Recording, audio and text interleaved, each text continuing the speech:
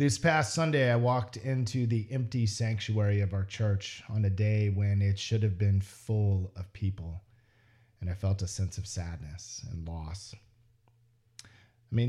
Basically just a little over 2 months ago, we were all worshiping together. It was business as usual, right? On a busy Sunday morning with the full house and energy and laughter and hugs and music and a message. But this past Sunday, it was a lot different. There was an empty sanctuary. Just a few people were gathered there to help facilitate the broadcast of the worship service. And you know what? There was energy. There was joy. There was an incredible amount of passion that was involved in that particular broadcast, from our tech crew to our band and even to myself and the folks that participated in worship, doing announcements and leading the confessions and doing all the things that we normally do. And the congregation was gathered at home in their homes, watching live. And they were interacting with each other in the comment section on the Facebook Live broadcast. And they were connecting and they were offering prayer requests. And there was about 400 to almost 500 comments alone on the Facebook feed. There was this sense afterward that something happened, an event had occurred, and we were together. This is the transformation that just a couple of months can make. And what I started realizing, as we've been talking about, is that the church is different. The church is going to be different going forward. The future is uncertain, but it's not going to be what it was. In this podcast, I'm going to have a conversation with one of my friends who is a pastor in Florida, and he and I have been thinking and talking about these issues for quite some time, even long before any of this happened. What does the church look like in the future? But now we're having the conversation, what does the church look like after coronavirus? Because the future is now. It's happened now. And so I invite you to join in this conversation. We'll have a couple of podcasts on this with my good friend, Pastor Joe Windorf from Lake Mary, Florida. And so I hope you enjoy. Welcome to the Pastor Cast.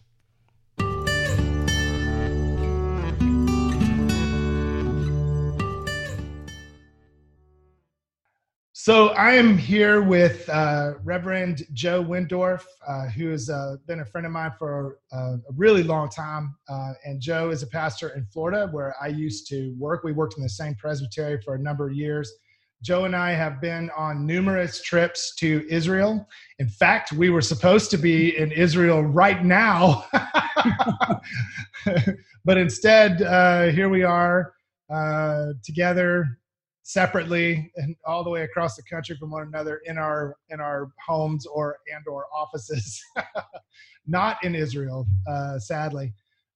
So anyway, yeah, welcome, Joe. I'm glad to have this conversation with you. You want us to just tell us a little bit about your context and where you're serving and what your ministry's been like.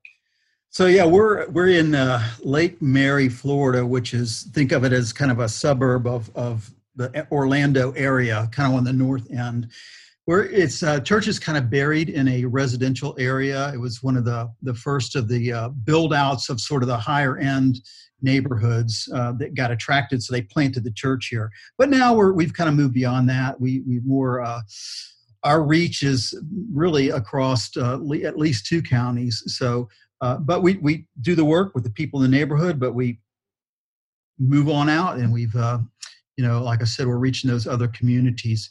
So other than that, we're a pretty diverse group of folk. We are a Presbyterian church, which sometimes does diversity.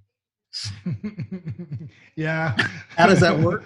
So, but the church has become more diverse, which means multiple worship styles. And part of that is, I think, where you want to go with some of this is adapting, right? We're adapting to the situations going around us. When this church was planted, it was the only really the only church of its kind in the area, and the non-denominational churches had not really risen up yet. That's completely changed now. So we're surrounded by non-denominational churches. One of the largest churches in the Southeast is about 8 miles from here. So very, very much on the cutting edge of stuff. So that's kind of where we're living in that sort of culture now, where we have to, and we'll get into this, do some things a little maybe differently than we did before. So how long have you been at the church now? So, wow. See this gray hair, Leon? Wasn't like that when we went to Israel the first time. Yeah. I had more hair the first time we went to Israel. I got a picture of you and I doing baptisms, and we both look a little different. Yeah. 15 years here. Awesome.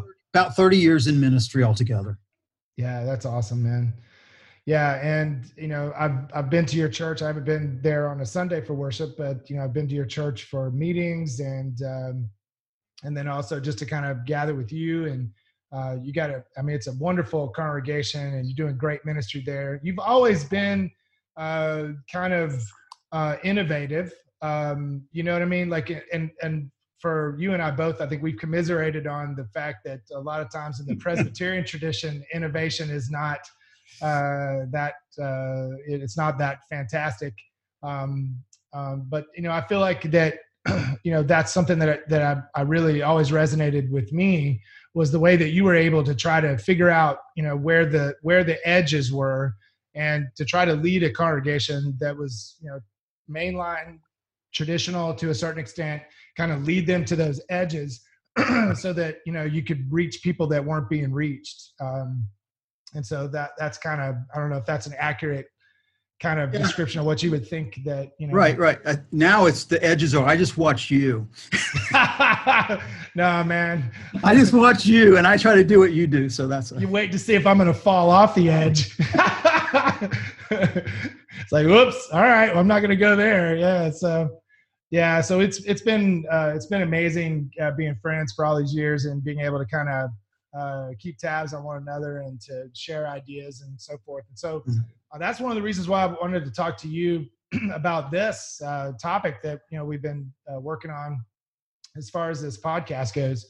And, just talking about the future of the church, and more specifically, the future of the church after Corona, because it's definitely going to be different.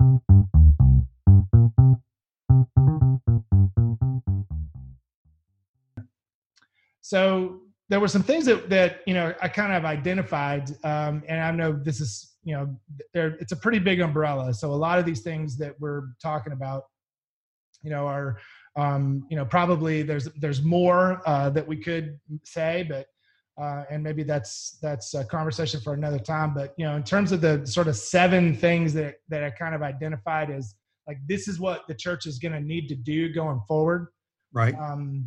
So if you want to, we'll just kind of talk through these and just kind of get your input. So one of the things that I kind of identified was that virtual connections are powerful. And that's something I think that people have struggled with, the conflict that exists between, virtual community as opposed to in-person community. But I feel like at this point, because of what's happened, that if the church doesn't find a way to do virtual community and virtual connections effectively, those churches that are not able to figure that out are not going to make it. Right. So I don't know what your thoughts are on that, but I'll throw a few things in there.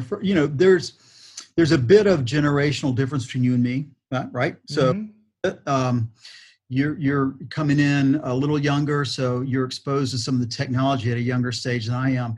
So my experience, I'd go back a long time, and I remember just trying to bring in, coming out of young life and leading songs and guitar and just trying to bring that into the church was such a hard. I mean, it's like, oh, what is this in drums, and what are you guys doing? And, but now it's being at my age and looking over everything.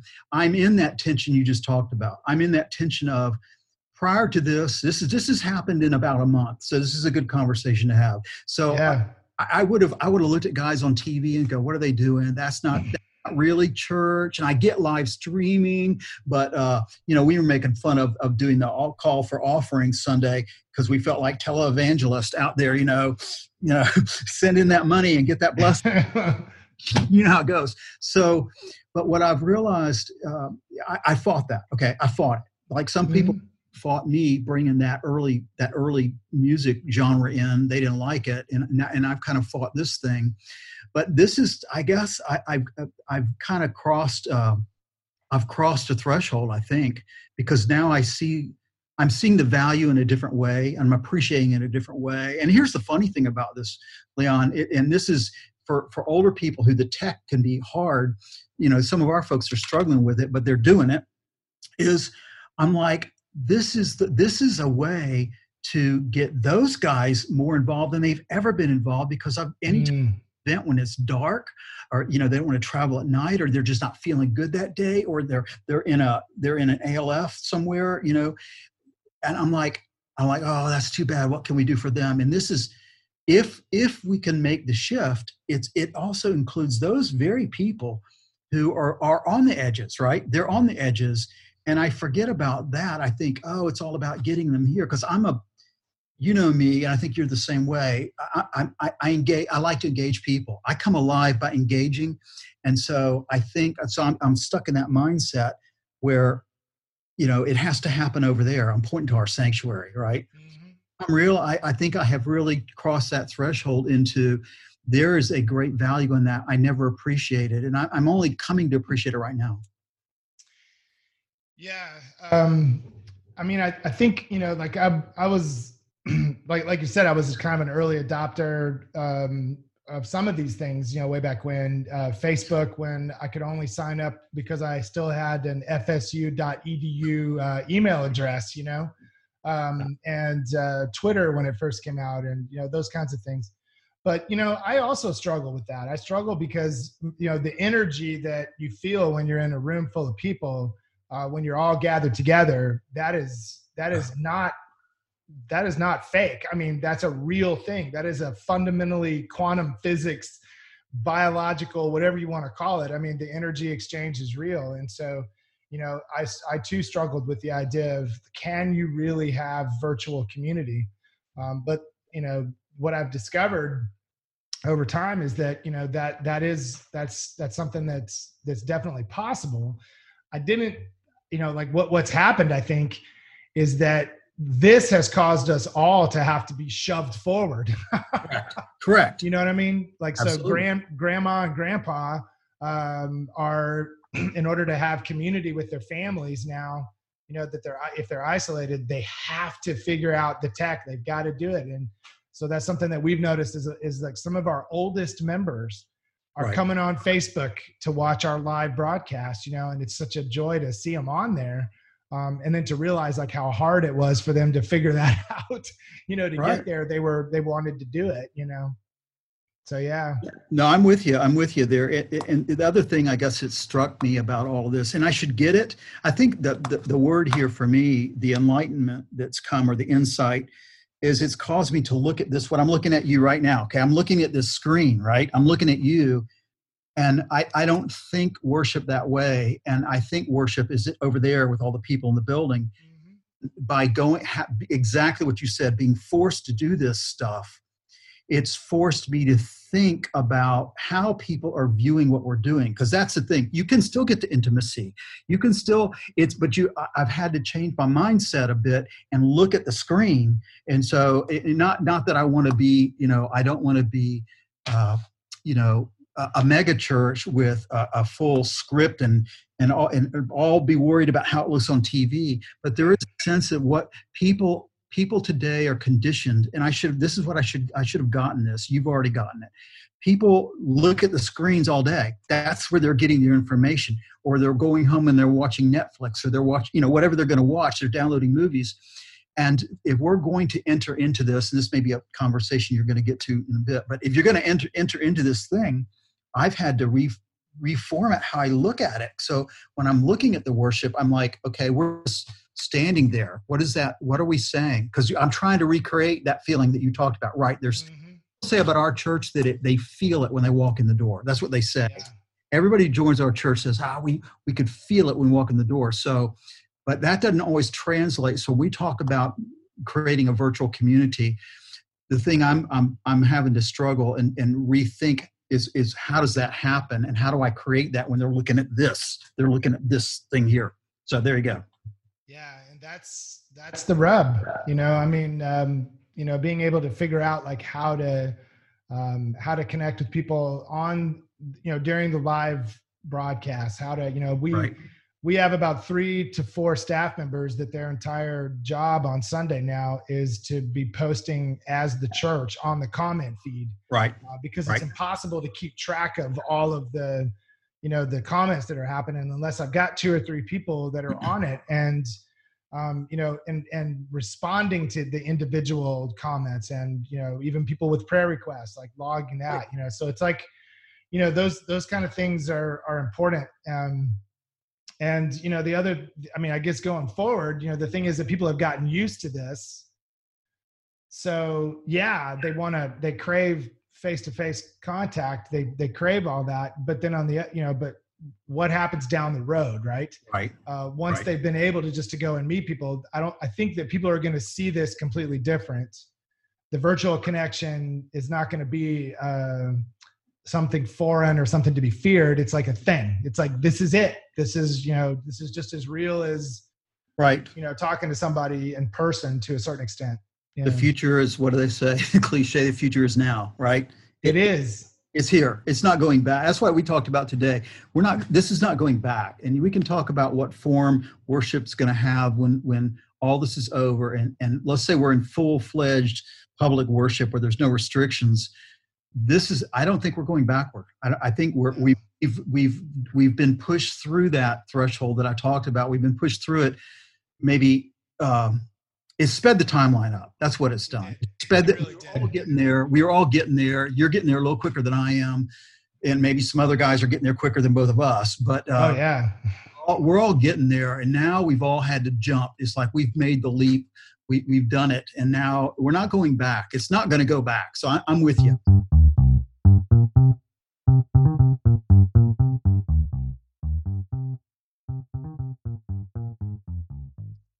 Yeah, and you said an interesting thing a little bit ago about, you keep pointing to the sanctuary, and I kind of do the same thing, right? Because that's where the magic happens, right? But it's I don't know if you're familiar with Marshall McLuhan, the guy that was like a futurist, that he was the guy that coined the phrase, the medium is the message. Right. And so this is the conundrum that we're in. But one of the things that he talked about was like the unintended consequences of innovation and disruption and those kinds of things. And so the unintended consequence, I think one of the many, is that we've had to rethink our ideas of buildings. Right. That buildings were so important to us, right? And now that we've left the building, and our buildings are, I don't know about you, but I mean, I will sometimes go to the church, just because there's no one there and it's quiet and it's the only place I can have some peace. So I'll sneak into my office, and just sit there and work and do whatever, because, my house is a zoo. So, but I still have little kids at home, and we got a friend staying with us, and there's like a whole bunch of stuff. But, the buildings aspect of it, I mean, that's an interesting thought, is that, they're going to serve a different purpose. In a way, I'm not sure exactly what that looks like, but right. This is one of those disruptions where it's like all of a sudden, wait a minute, man, we could still do church, and we didn't have to be there. Right.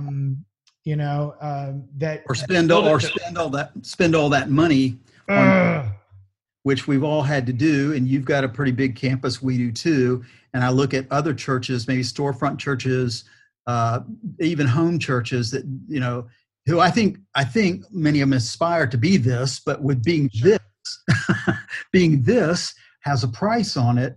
And you think about ministry, and there's been other non-denominational movements that have really pushed at not having buildings. That early on, that their whole thing was not to have a building and not to use that money in that way. I think you're right. But the building, it has a purpose. And I think people want that foundation. They want the anchor point, right? They want the anchor point. They got to have it. And it's also generational. I get it. But I've seen some of my younger families, that building over there, it does have meaning for them. Mm-hmm. I guess that's what you're talking. It's what we're going to have to balance that, because it does have meaning, and it is also. I guess I didn't until you just talked to me. I didn't think about it. It's kind of a landmark in the community too. When you see that thing. Okay, what is that? Well, it's not a gymnasium. It's not a store. What is that thing? Oh, it's a church. So there's that bit too, that it is kind of it's a landmark of faith, whatever that means. Right? Yeah. Yeah. I mean, I've been to your campus and it's beautiful, and you've done a lot of work to make it look that way. And, we've done the same thing. I mean, we're a little bit limited because of the wonderful city of Austin and their ordinances on impervious cover. So I have to use a lot of portable buildings, but we've made them look nice as we possibly can. And, I think it's important to take care of what you've been given. And we have spent a lot of money on making it look nice and making it usable and so forth. But I think you're right about that in terms of the purpose that it's going to serve going forward. It's almost got a different kind of meaning now. That they may not be as important as we thought they were in terms of being able to do church, but the purpose that it serves now is something different. And maybe it's a more of a community oriented kind of thing that, you belong to the community, right. In the same way that, when people are driving now in Austin, they see all of these landmark restaurants and all of these landmark buildings that are shut down, and it grieves. There's a grief that's involved in that, right. Which is the same kind of thing I think that people would see. There's a church that's no longer able to have people gather. So there's a meaning that's attached to it. Well, you've talked already about what's going to happen. How are we going to move with the flow? And the flow is it's like the dam broke, right? So that it's not a trickle anymore. The dam is broken and the water's gushing out. And how are we going to adapt to that? There were already trends, and I've talked about it too. You've bucked some of the trends, but it's worship attendance. You track worship attendance over the past 10 years. You know what the trends are. It's diminishing, and it doesn't matter whose church it is. For the most part, it's diminishing. So, and it doesn't matter if you're Leon up there singing solos that I will never do. But it doesn't matter how. It doesn't matter what you're giving up there. It doesn't seem to be enough to get everybody in the building at the same time, which should have been. That was telling us something 5 years ago. Oh yeah. So the model of destination and all. The latest, before all this happened, the latest data that I was looking at was that the average regular church attender only went to church 1.6 times a month. That was kind of the average. And that's like the person who would say, if you ask them, do you go to church? Oh yeah, I go to Markham Woods Presbyterian Church, or I go to Shepherd of the Hills Presbyterian Church. That's my church. Right. They might only show up once a month, or, like the average is 1.6, but they're not showing up that often because they got other things going on. They've got traveling teams with their kids, they've got, and you're in kind of a more affluent area. So am I. People have a lot more disposable income to go on trips, to have second homes here and there and everywhere. Right. So there's a lot of that too. It doesn't mean that they're disconnected from the church. They just aren't coming to worship as often. And that's what I guess that goes into this, how important are the buildings. I was sorting this out already before this happened, but I used to think, and it's a bad paradigm, is if you weren't in worship, you weren't connected, right? If you weren't present, and if you weren't physically present, we were losing you. We were losing, and so maybe somebody doesn't come for 3 weeks in a row, and I thought, they found another church, right? They're gone. And what I've come to discover is that's not true at all. And I don't know about your statistics, but just anecdotally for us, I would say it takes us, maybe this fits with you, it takes about a month for us to get everybody in the door. So everybody comes in the door, we can't seat everyone. But so I guess that's where we're at too. Yeah. They're coming, they're coming, and it's still the same people coming. They just don't all come the same day for all the reasons you just gave. And as you said, this area is more affluent, and the travel teams kill us. They're all on Sundays. The sports now have gone to Sundays. So people want to have an evening service, which is, I'm like, great, now we'll water down all the services by having all these multiple services, which may mean the answer to this is more of this virtual worship.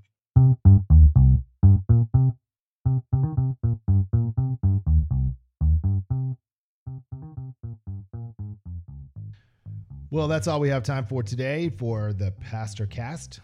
We'll be continuing this conversation between myself and Pastor Joe Windorf in our next Pastor Cast, which will be broadcast later this week.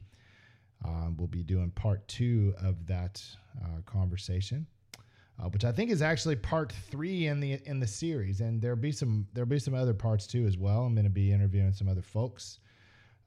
And just getting some different perspectives on what's happening in the church and where we are headed. This is a conversation that needs to happen, I think. And if you're listening to this and you're curious about what we're talking about and you want to know more, feel free to message me. You can message me either on Facebook. You can find me there. You can message me on my email at leon@shpc.org. And you can also find me on Instagram. You can find me on Twitter. You can find me on all kinds of places. Pretty much all you have to do is just type in the word bloater and you'll find either myself or my son Jackson. And you definitely don't want to follow his Instagram. I've got to start doing more Instagram, honestly. I think it's something that I'm missing out on. So I got to add that to my repertoire. But at any rate, we will see y'all later. Hope you've enjoyed listening to these. We'll have some more great podcasts coming up as we're going to be tackling leadership through times of crisis and then also spirituality and spiritual practices. So stay tuned. There will be more. Take care. We'll talk to you soon.